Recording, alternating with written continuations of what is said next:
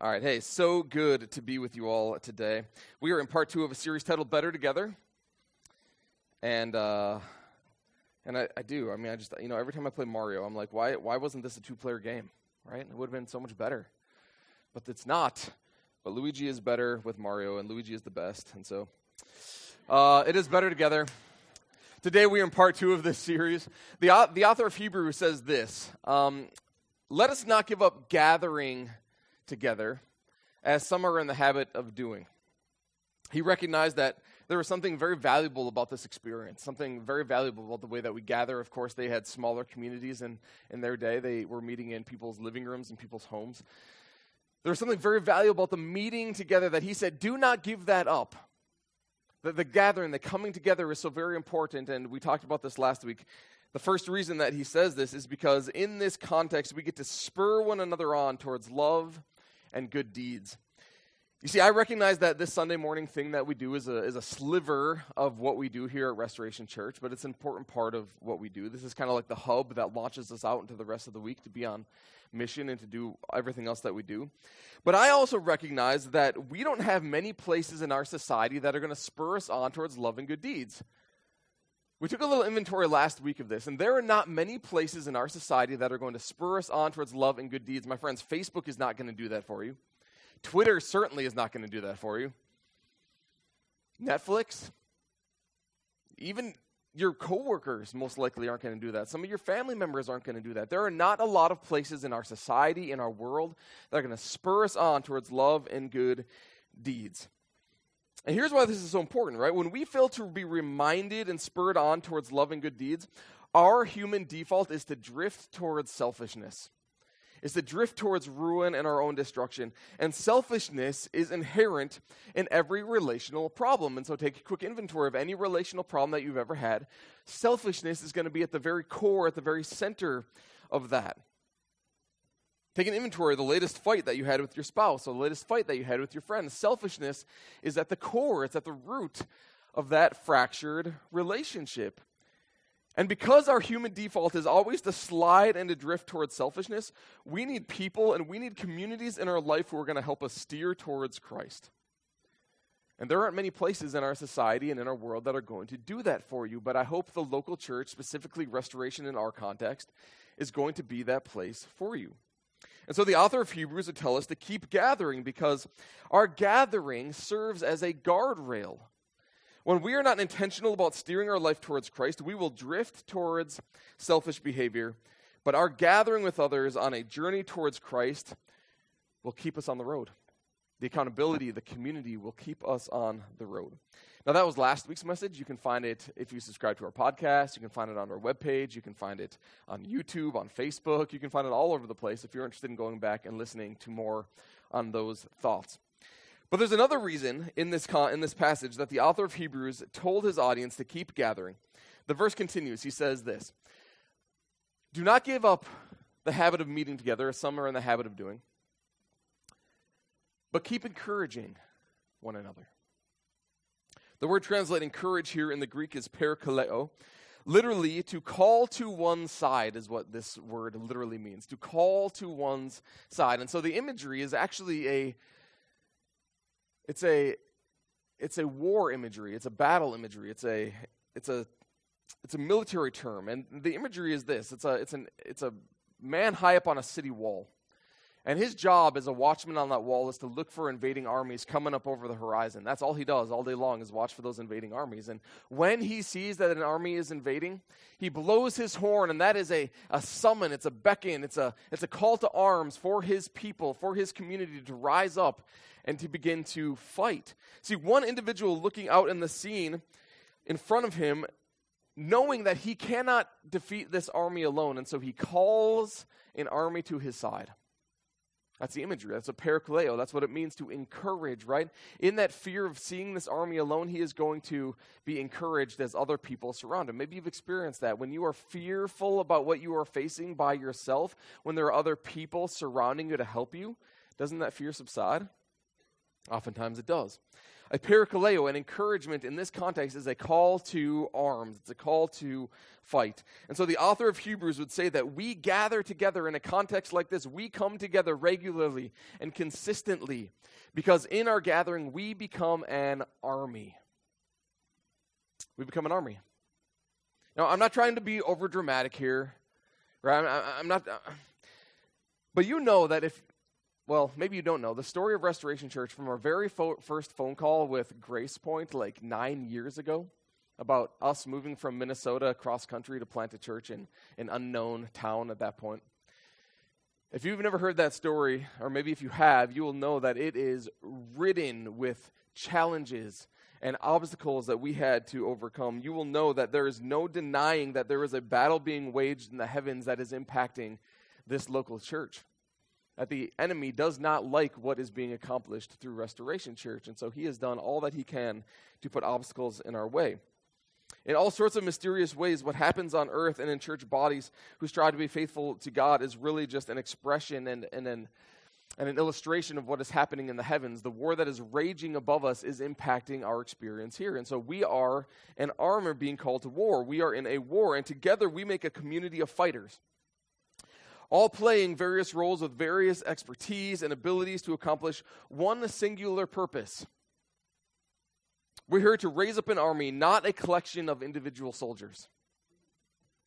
And that's a really important part of this, right? We are an army working together, not just a collection of individual soldiers. And so we need the snipers and the bomb experts and the strategists and the medical experts to accomplish the task of winning the war.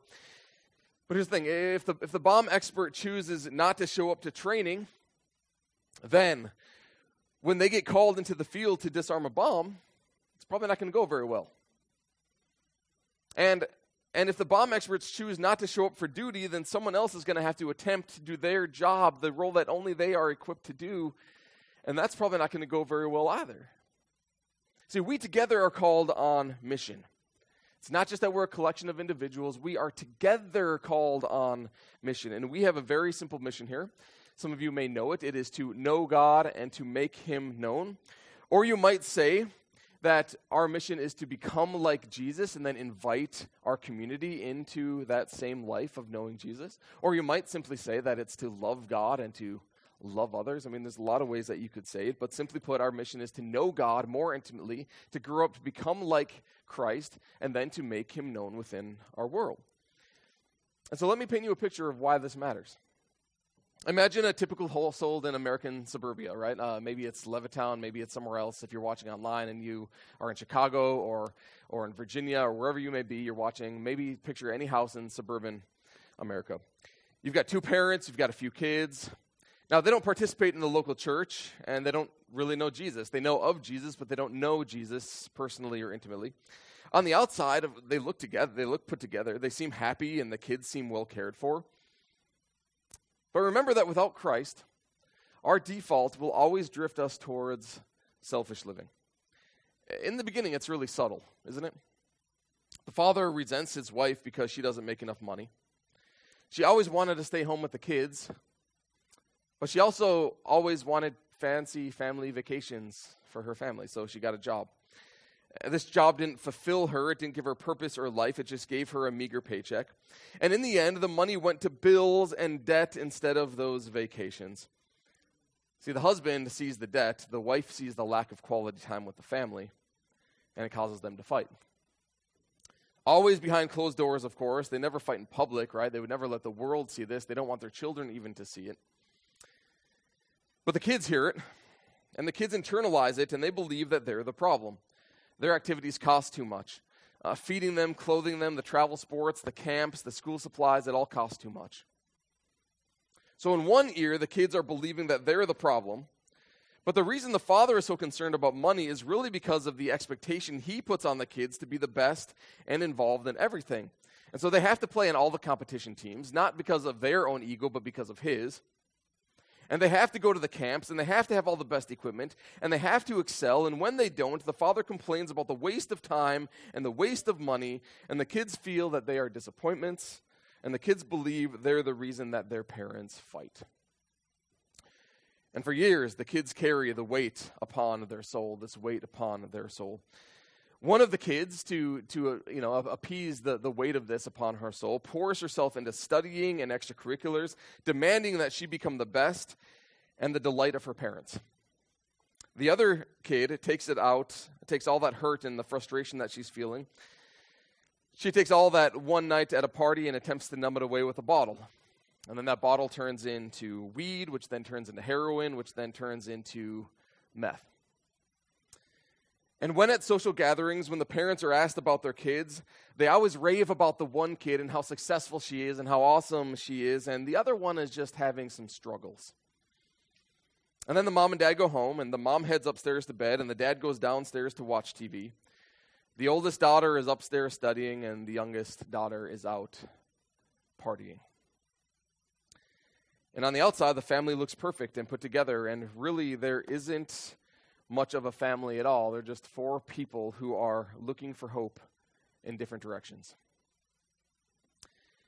Now, this is not a hypothetical family. When I was in high school, I had a group of friends, and in that group there were two people who were essentially living the same story. One of the friends was the oldest sister, and another friend was the youngest sister. The oldest sister was super smart, and she did super well in school, but when she would tell us about her family, she was painting the exact same picture I just told you. And my other friend, who eventually went into rehab just after high school, would paint the exact same picture of her family. Two suburban homes. On the outside, they looked really put together, and really these were just the two responses to the brokenness that was in their family. Neither family knew Jesus, and remember, when we don't intentionally steer our lives towards Christ, the human default is always to drift towards selfish living. And selfish living is at the heart of every problem. And so why does our mission matter? Why do we matter as a church? What does it matter that we're here? What does it matter that we do anything? What does it matter that we're on mission together as a church? Why does it matter that we're here in this region of the world? Well, friends, we are the hope of the world. And the world is looking for hope. And in a million different directions, the world is looking for hope. My friends, we are the hope of the world. And so without the living, breathing, active church, knowing God and helping our community to know God, hope would not exist in the world. And if you don't believe me, then think just for a minute, where would your life be if you did not have Christ at the center of it? Where would your household be if you did not have Christ at the center of it? And maybe you're here this morning because Christ is not at the center, and you have come to your wit's end, and you need to figure some things out. So we must continue to do what we do, not just for our own sake, right? It's, yes, really good to be brought up into Christ's likeness. I truly believe that life with Christ is the best life that you can live. Life is better with Christ. Following Jesus makes life better. I truly believe that. But we do what we do, and we come and we gather together in an experience like this on Sunday mornings, not just for our own sake, but for the sake of our neighbors. Do you guys realize that? That as we become more like Christ, then we will have a further reach and a better invitation for our neighbors. You see, on the last night of VBS, we learned that we are chosen. It was the last point of the week. And there's a lot of theological weeds that need to be, sifted through with this idea of being chosen. But true truths came out for me as I was teaching the kids about this. The first one was this: God only chooses sinners.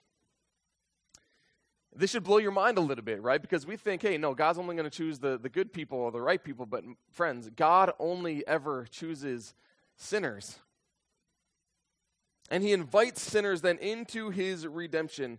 Those people who claim that they have no problem, those people who are self-righteous and think that they are self-made, they have absolutely no need for God, and God then does not choose them.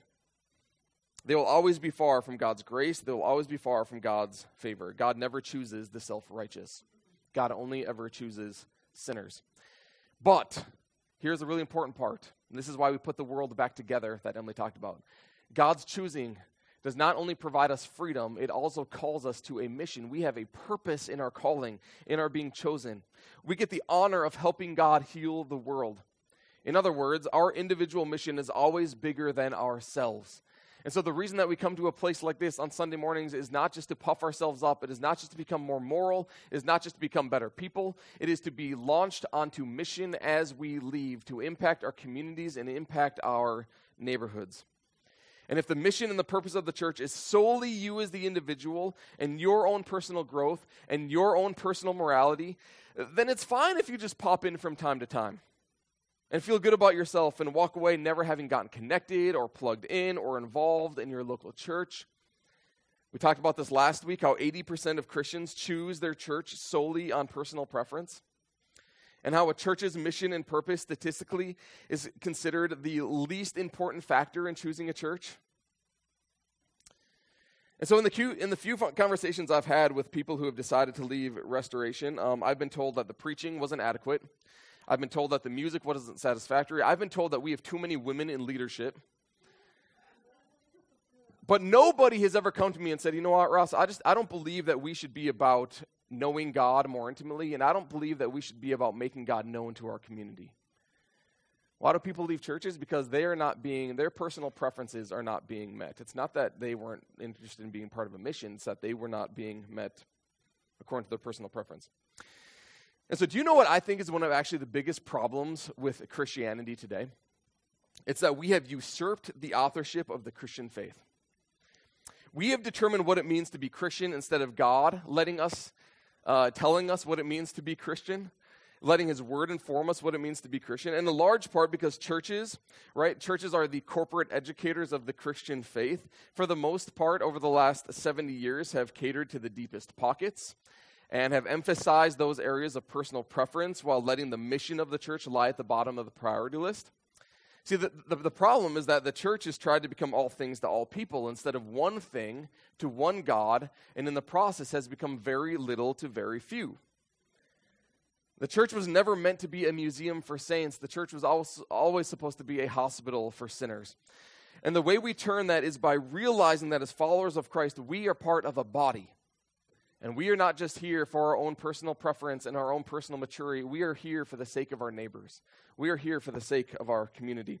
The effectiveness of a community is always greater than any one individual, is it not? It does not take a rocket science to know that this is a principle. 5 players on a basketball court will always accomplish more than any one single individual on that basketball court.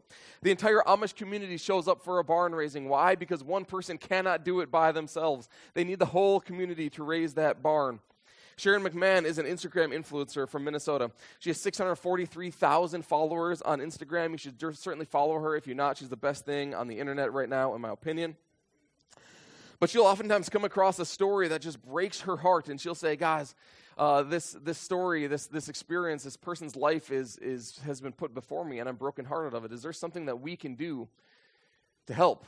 And she'll ask for not $10,000 donations. She'll ask for 50 cents.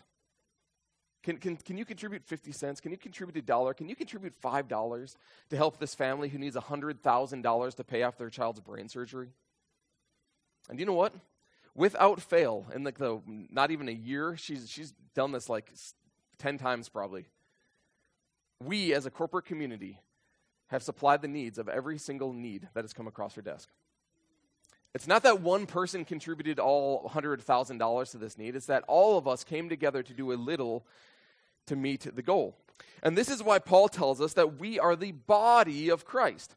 He says this in 1 Corinthians, just as a body, though one, has many parts, but all its many parts form one body, so it is with Christ. And then he goes on to talk about how the various parts work and how they're all important to its functioning. And then he concludes, now you are the body of Christ. Each one of you is a part of it. It's kind of like a basketball game. So think about this analogy again, right? How many of you have ever witnessed just a phenomenal game-winning shot at a basketball game? It's so exciting, isn't it? Take a look at this. This is one of the most classic game-winning shots ever in NBA history. Sellers has Jordan. Jordan with 2 seconds to go. Puts it up and scores at the buzzer. Michael Jordan has won it for Chicago. I mean, how exciting is that, right? That's so awesome. Like, Michael Jordan gets the ball, 2 seconds left, puts it up. It's like the crowd goes wild. It's so exciting. But you know what they didn't cheer all that much for? The layup that happened 15 minutes earlier. They didn't cheer and they didn't go excited. It's not as exciting, the free throw that was made. But guess what? If the free throw wasn't made, if the layup wasn't made, that game-winning shot would have meant nothing. Every shot made is important. It doesn't matter how glamorous or exciting the shot was, every single shot was important. And every player on that team then contributed to that win. As great as Michael Jordan was, he alone could not have beaten any team in the NBA that year. And it is the same way with the church. Every role being accomplished is an important role. And even more than this, without the participation of every single member of our body, together functioning in unity to accomplish a mission, then we will be deficient and we will be incapable in actually accomplishing that mission. Let me illustrate. I'm going to invite my son, Ethan, forward to be a volunteer for me. Ethan, do your limbs work properly? Yeah? Most days? Where's that ball that I handed you earlier, bud? What? Oh, man, this is not going to... Okay, we may not do this illustration then. It was going to be a fun one. I did, oh yeah. No, you did not. Give it back to me. It was a black ball? Oh, you got it. Yay, okay, yeah. Hey, bud. So this is Ethan. All your limbs work functionally? Your body works for the most part? It does? Okay, cool. So your goal, stay right there. Your one goal is to get that ball through this hoop, right? So we have a mission as a church, right? And for the sake of this little game we're going to play, Ethan has a goal, and that is to get that ball through this hoop. Do you think you can do that with all of your faculty? Oh, wow, okay. Oof. But here's the thing, right? Whether he accomplishes or not does not mean, or whether his ability does, just the fact that he's capable of it does not mean that his mission necessarily will be accomplished every single time. Ask a Major League Baseball player how many times they achieve their goal, and they'll say on a good day 3 out of 10 times, right? 300 batting average. Okay, so here's the challenge though, right? When we are deficient, when we start to, what arm do you throw with usually? Okay, so let's try it with your left hand this time, okay? So here's the thing, like when we start to mix things up here, when the whole body isn't working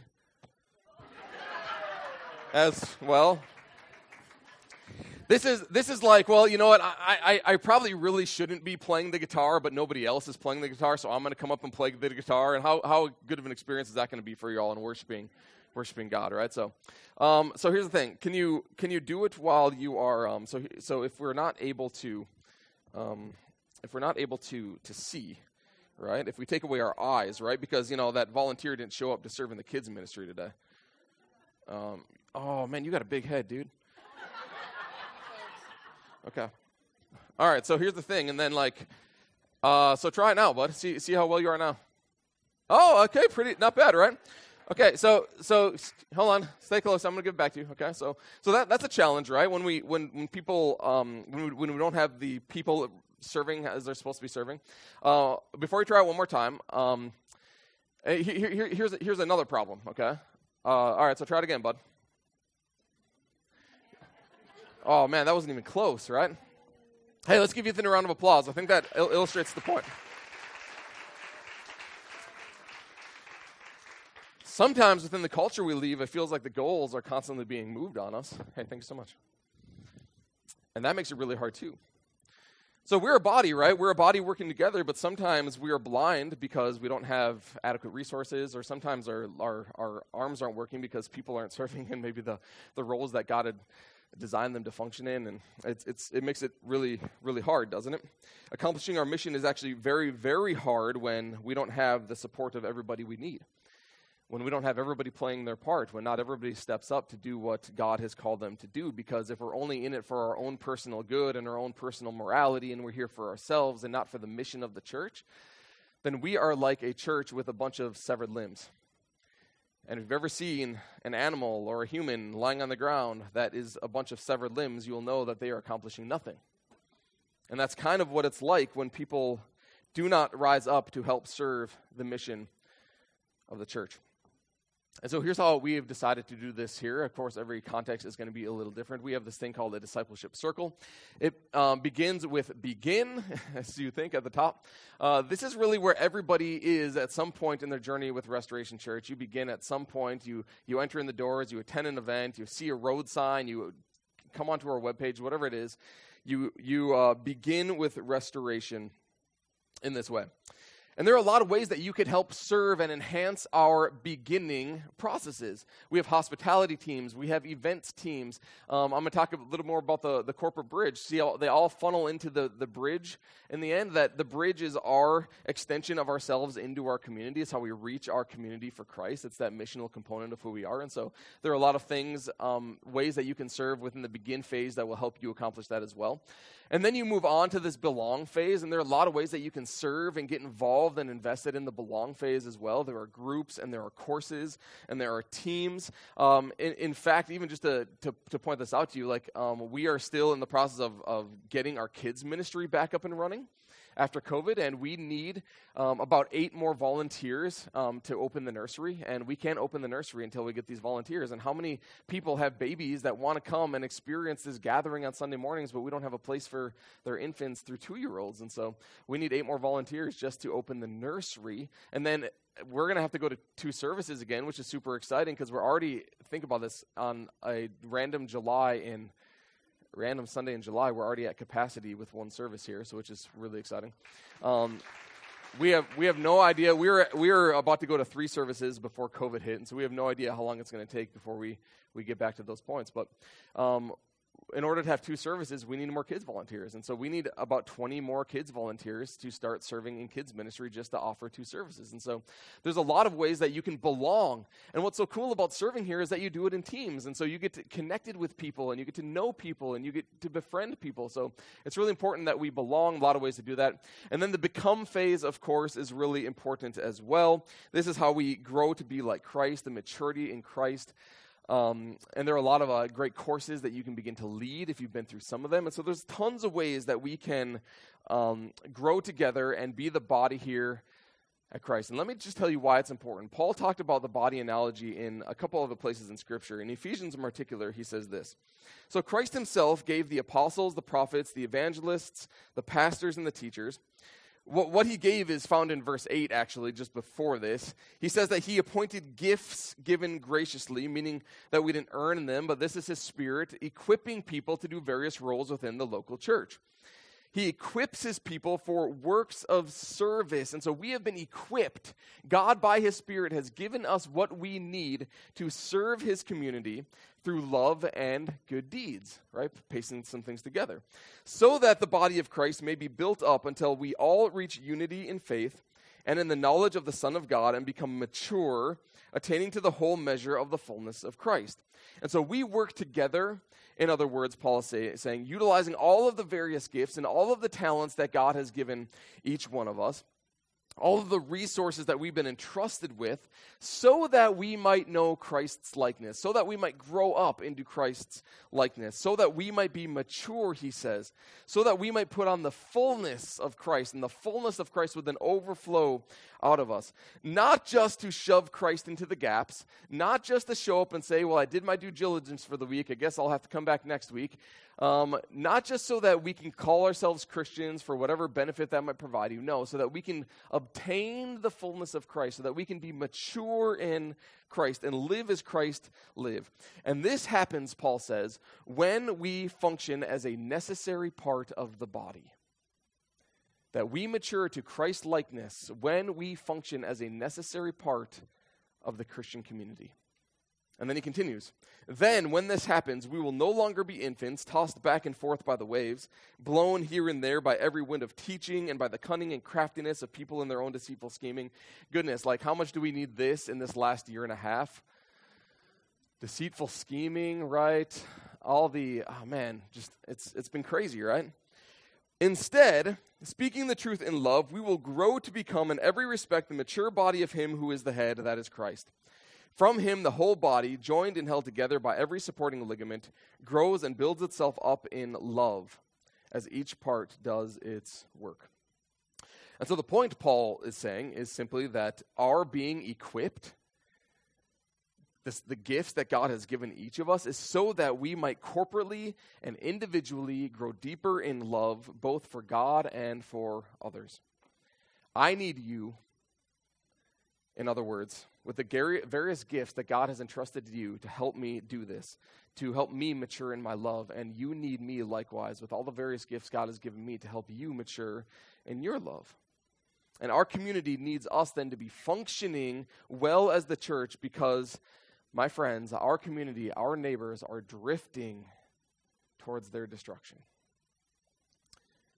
And so we must be called on mission. And we need each and every person involved in this so that we can be mature, functioning, loving body, moving and active in our community for our community. And so to get back to the bridge idea, like we want to be reaching into our community. As we circle around the outside, we also must be going on mission into our community to represent the maturity of Christ that we are experiencing well in our community. And the way that we go about this then, it kind of looks like this. Julie Peglicetti has taken on a few additional responsibilities. If you guys know Julie, she is phenomenal. She does a great job.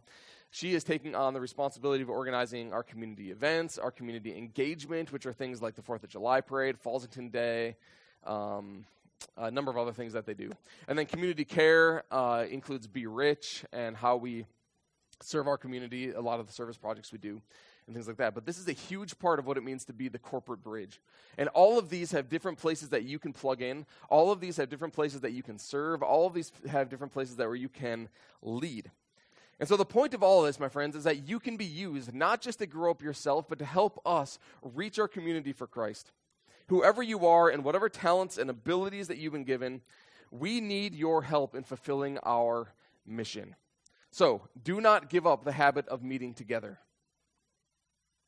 but encourage one another, the author of Hebrews says.